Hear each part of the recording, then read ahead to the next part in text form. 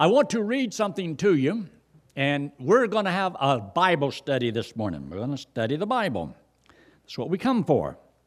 So take your Bible and turn to 1 John chapter 3. 1 John chapter 3. Do not be looking at your notes. Put it down. You don't even have them in your hand. So 1 John chapter 3, verse 1. Behold, what manner of love the Father hath bestowed upon us, that we should be called the sons of God. Therefore the world knoweth us not, because it knew him not. Beloved, now are we the sons of God, and it doth not yet appear what we shall be. But we know that when he shall appear, we shall be like him, for we shall see him as he is. And every man that hath this hope in him purifieth himself, even as he is pure. Whosoever committeth sin transgresseth also the law. For sin is the transgression of the law. And you know that he was manifested to take away our sins. And in him is no sin. Whosoever abideth in him sinneth not. Whosoever sinneth hath not seen him, neither known him. Little children, let no man deceive you. He that doeth righteousness is righteous, even as he is righteous. He that committeth sin is of the devil, for the devil sinneth from the beginning. For this purpose the Son of God was manifested, that he might destroy the works of the devil. Whosoever is born of God doth not commit sin, for his seed remaineth in him, and he cannot sin, because he's born of God. In this the children of God are manifest, and the children of the devil. Whosoever doeth not righteousness is not of God, neither he that loveth not his brother. Pause. Now, this is a little bit different than reading John 3:16, which says, For God so loved the world that he gave his only begotten Son, that whosoever believeth in him should not perish, but have everlasting life. What a simple verse. Now, what we just read, not so simple. When I first read these verses, it blew my mind. I had come out of the Parkview Apartments there in Athens, Georgia. My father-in-law had led me to Christ. He told me how to talk to people about the Lord, but he never took me, so I didn't know how to talk to people about the Lord. So I got to where I just knock on the door, and if anybody answered, I said, Are you saved? And sometimes they would say, From what? Saved. Bam! I'd knock at the next door. Are you saved? That's all I knew to ask. And one guy told me, he says, I don't know. I said, well, I'll pray for you. I go to the next door. Now, I realize now, I think I could have done a better job. But I was at the bottom of the hill. Well, there were some cars parked there. I saw this victim. Guy walked across. Aha! I walked up to him and I says, Are you saved? He says, Yes, I am. I said, Well, great. So am I. He says, You're saved? I said, Yeah, I'm saved. He says, Are you born again? I said, Yes, I'm born again. He says, Do you still sin? I said, Yes, I do. He says, Then you're not saved. I said, Yes, I am. He says, No, you're not. I said, Yes, I am. He said, Are you born again? I said, Yeah, I'm born again.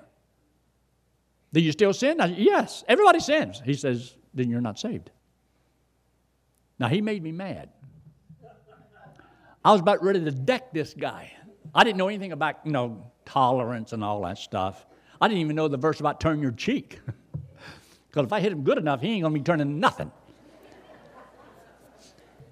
I didn't go to church yet. I wasn't, I hadn't been Christianized.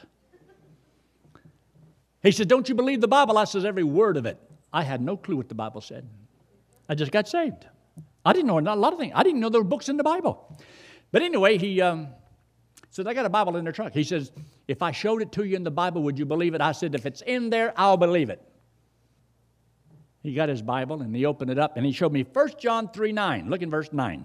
This is the verse he showed me. Whosoever is born of God doth not commit sin, for his seed remaineth in him, and he cannot sin because he's born of God. And then he looked at me with a grin. He says, Are you born of God? I said, Yes, I am. He says, Do you still sin? I said, Yes, I do. He says, Then you're not saved. I said, Yes, I am. He says, No, you're not. So we argued some more. Oh. And I kept thinking in my mind, Lord, you really messed up now. There's no reason for this verse to be in this Bible. I mean, because what you just said, it can't be true. If you're born of God, you don't commit sin. And I knew. I was already sinning then. I was mad then. Anyway, I stomped off. And I couldn't wait to see my father-in-law. Well, I explained it to him, him and haw, because he couldn't explain it either. I don't know if he knew that verse was in the Bible. But whatever it was, I didn't get satisfied. This really bothered me. Because you see, if you get saved and if you don't sin after you're saved, I had a problem. I would venture to say, how many of you in this room know positively you have trusted Christ as Savior? You're born of God. Let me see your hand. Boy, some of you are slow. All right, put your hand down. Do you still sin? You'd have to be proud of it. Yes, I do. Glory, hallelujah. No. Yes, you still sin. But the Bible just said, whosoever is born of God doesn't commit sin. So I had a problem. And it bothered me for a long time.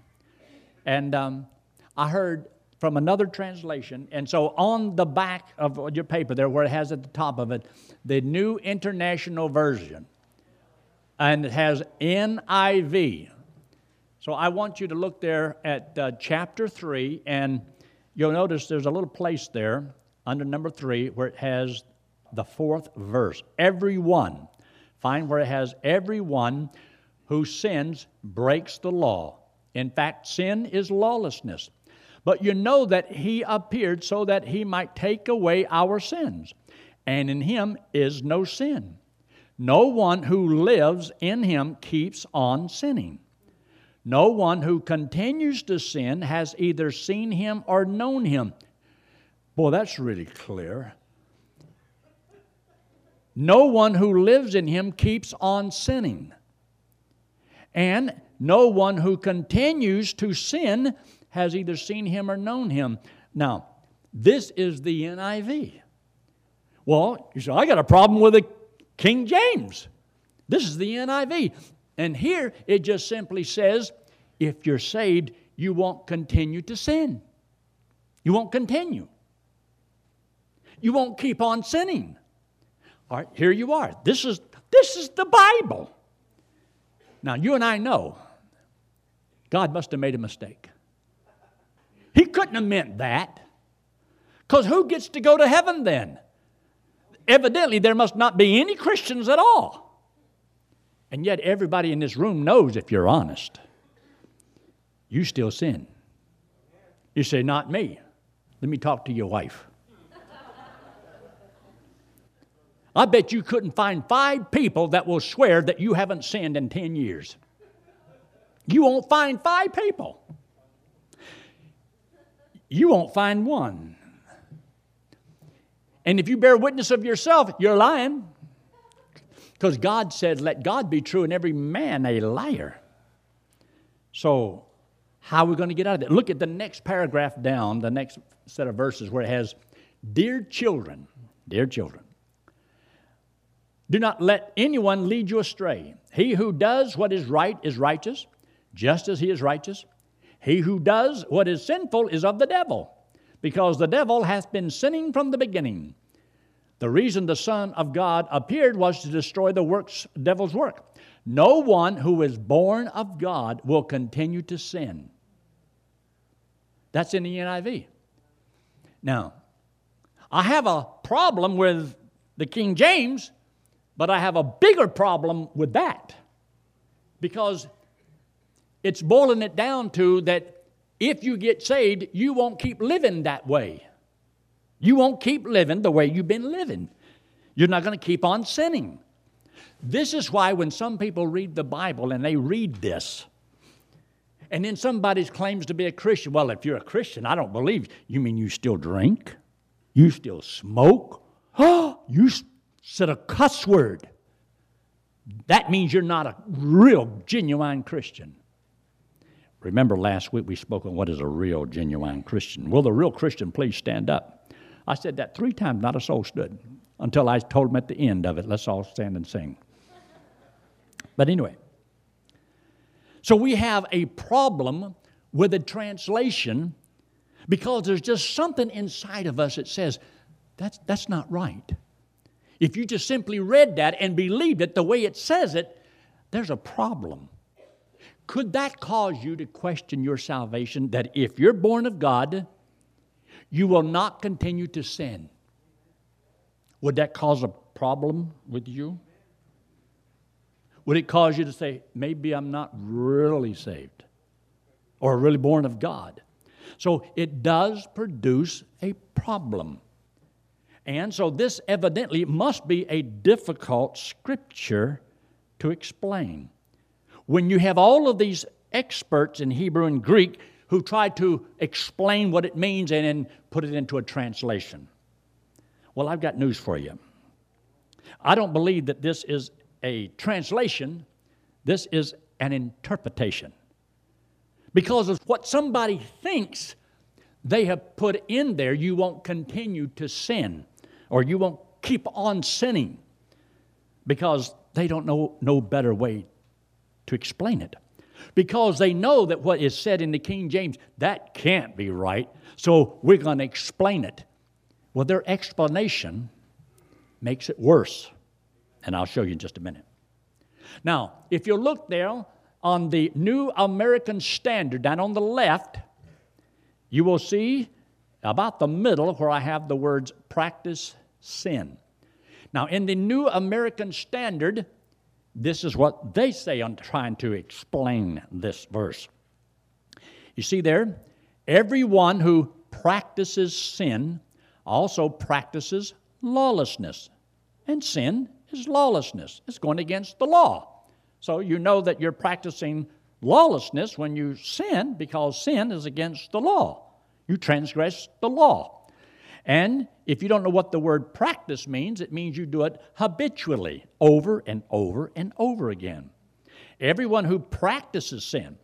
And he says in verse 5, and ye know that he appeared in order to take away sins, and in him there is no sin. No one who abides in him sins. No one who sins has seen him or knows him. Little children, let no one deceive you. The one who practices righteousness is righteous, just as he is righteous. The one who practices sin is of the devil. Now, you and I don't have to worry about this because, see, we're not practicing sins. We're experts at it. I mean, we know what we're doing. Now, the next verse says, the Son of God appeared for this purpose, that he might destroy the works of the devil. No one, verse 9, that verse that really threw me for a loop, that's for sure. No one who is born of God practices sin. So here you are, you say, I've trusted Christ as my Savior, and you're still struggling in some particular sin in your life. Even those that nobody knows about. What if you habitually get mad, habitually get angry, habitually have bad thoughts, habitually look at things you're not supposed to look at, habitually say cuss words or some kind of profanity? Well, if you're saved, you're not going to practice sin. Could that cause you to question your salvation? Because if you're saved, you're not going to do that. This is why you have a lot of people who teach that if you're saved, it means you got to commit your life to Christ. It means you got to promise your life, how you're going to live, to the Lord in order to be saved. So that means you got to promise God you're going to walk the straight and narrow road. You're going to behave yourself and do right. Keep your nose clean. Stay out of trouble. Because, see, that means it's what we call lordship salvation. God will save you if Christ is the Lord or the master of your life. And if he is not the master of your life, then it's a sign you are not saved. Boy, doesn't that cause trouble. Because you'll have to admit that if you're still sinning, Christ must not be the Lord or the master of your life. So that means you must not be saved. So you're going to get us out of this? I don't know. We're going to try. Now, what I do want you to know is that there is a very simple explanation for all of this and how to put it together. And you want to stick around long enough to find out, don't you? I don't know if we can be here that long. But I do want you to see this. Turn your page over. I want you to know that there are two Greek words that we find mentioned down through here in this portion of Scripture. One is the word poeo, and the other one is the word prazo. Poeo, prazo, two Greek words. One of these words means to practice habitually, continuously. And one of the words means not one single time, not one single act. So I want you to look there at the top of the page where I have 1 John 1:9. Is it prazo, to practice, or poeo, not one single act? Which one is it? Which Greek word is used? Now, what I want you to notice is that you have there, or it's in bold, a primary verb. See it where it's underlined? This word, prazo, means to practice, perform repeatedly, or habitually. This is taken right out of the Strong's Concordance. This is what it says about this word. So there is a word, prazo, in the Greek, that means, and sometimes used as do or commit, and it's translated so many different ways in so many places, and it means to practice sin, to practice, habitually commit. But that number, if you look at the next line, thus differing from the Greek 4160, poeo, which properly refers to a single act. Now, the bold I did because I wanted to bring it to your attention. I wanted you to see this. So there are two words, prazo, poeo. And the one word is a Greek number 4160, which is poeo, and the other one is the number, trying to see where that number, 4238 is prazo. So there's two Greek words in Strong's Concordance, two different numbers, two different meanings. Now, as you read it, you want to know which word is used in these scriptures that we're looking at. Does the word that they have used, does it mean to practice habitually, continuously, or does it mean not one time, not one single act? Because it makes a lot of difference. You see, one is that you continually, habitually sin, and one is you can't commit one single act of sin. You say, well, both sound pretty bad to me. Well, I'm not through yet. But I want you to see it because it is so important. Go all the way down to the bottom of the page where you have in the square box. You'll notice on the left the word poeo, bold. And the Greek number is 4160, and you can get a Strong's Concordance. You can look it up. That's what I did. That's what I did. I copied this right out of the book. Said, don't you know a little Greek? Yeah, he runs a restaurant down on the corner. So we know that the word poeo means not one single act. Now look at the next word, the last line on the page, prazo, 4238. Perform repeatedly or habitually, thus differing from poeo, which properly refers to a single act. That's in the Strong's Dictionary. This is the authority for the study of your Greek. Now, look at the numbers, 4160, 4238. Now turn your page over and look where Strong's applies those numbers to the right word in the sentence in the Scripture. And you'll notice where I have underlined 1 John 3:9, where it says, is born of God, doth not commit sin. That word commit, what's the number out there to the right? 4160. 4160 is the Greek word poieo. And poieo means not one single act. Now you tell me how they can put practice in there or habitually commit in there when it's the wrong Greek word. Look over there again. Look down at the bottom of the page where it has 1 John 3:4. Whosoever committeth sin transgressive. And in verse 8, he that committeth sin is of the devil.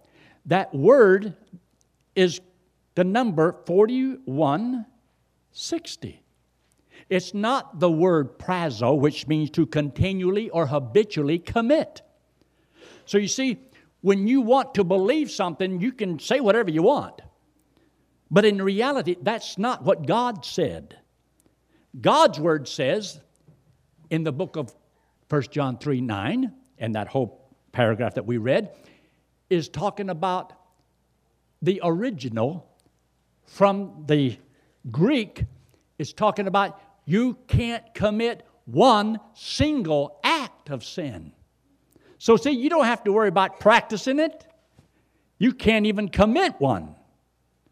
You say, boy, that's worse than we had before. Because occasionally I might mess up, but I don't practice it. Well, since the word is poieo, and it means you cannot commit one single act of sin, how do you explain it? Because you and I know we both still sin, and pretty good at it. Take your Bible and turn with me to the book of 1 Corinthians chapter 15. 1 Corinthians chapter 15. Don't leave me now. Don't let your mind go anywhere else. Stick with me and understand this, because this is so important. You'll also see why the King James is superior to all the other translations, because they didn't put it down according to their interpretation, but according to a translation. They used the right word and the right meaning. But notice here in 1 Corinthians in chapter 15, I want you to look there in verse 45. Verse 45, this is on page 1227. Verse 45 says, and so it is written, the first man, Adam, made a living soul. Last Adam, a quickening spirit. So in the Word of God, it's like there's only two men that's ever come into this world. They came from different worlds. You see, Adam was from this world. This hand, Jesus Christ, is from another world. They're two different worlds. As you could say, they're a world apart. And they are. The first man in the world, Adam, well, all of us who have a flesh birth, let me see, how many of y'all have a flesh birth? Let me see your hand. How many of you are not sure? If you have a physical birth and you're sitting here this morning and I can see you, you have a flesh birth. You were born into this world because of Adam. And Adam was a sinner. And because he had an old sinful nature, so do you. So our first birth, born of Adam, were just like him. Then he makes the statement, the last Adam. All right, look over here. This is Jesus Christ. He wasn't born of Adam. He was born of God. Born of God. You see, he didn't have a sinful nature. Adam did. So do y'all. Oh. All of us have a sinful nature. We're all born into this world because of Adam. And because we all sin, we're all going to die. Over here, Jesus Christ. He came from outer space, a place called heaven. He didn't have a sinful nature, so he didn't sin. He couldn't sin. Impossible to sin. And because he didn't sin, he didn't have to die. So he voluntarily laid his life down for all of us that were born of Adam, the first Adam. So that by birth, believing that what he did was for us, everybody born of Adam can be born of God by faith. When you believe he did it for you, then God gives you a new birth. You have now two of them. I was born into the world because of Adam. I was born into God's family because of Christ.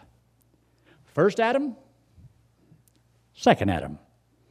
Now look what he says here in verse 46. Howbeit that was not first which is spiritual, but that which is natural, and afterwards that which is spiritual. Look up here. You see, the spiritual didn't come first. The natural came first. And then that which is spiritual. I was born into this world as a natural birth, a flesh birth, as a sinner. And then one day I trusted Christ as my Savior. And I was born spiritually into God's family. That was 51 and a half years ago. The other one, that was 70 years ago.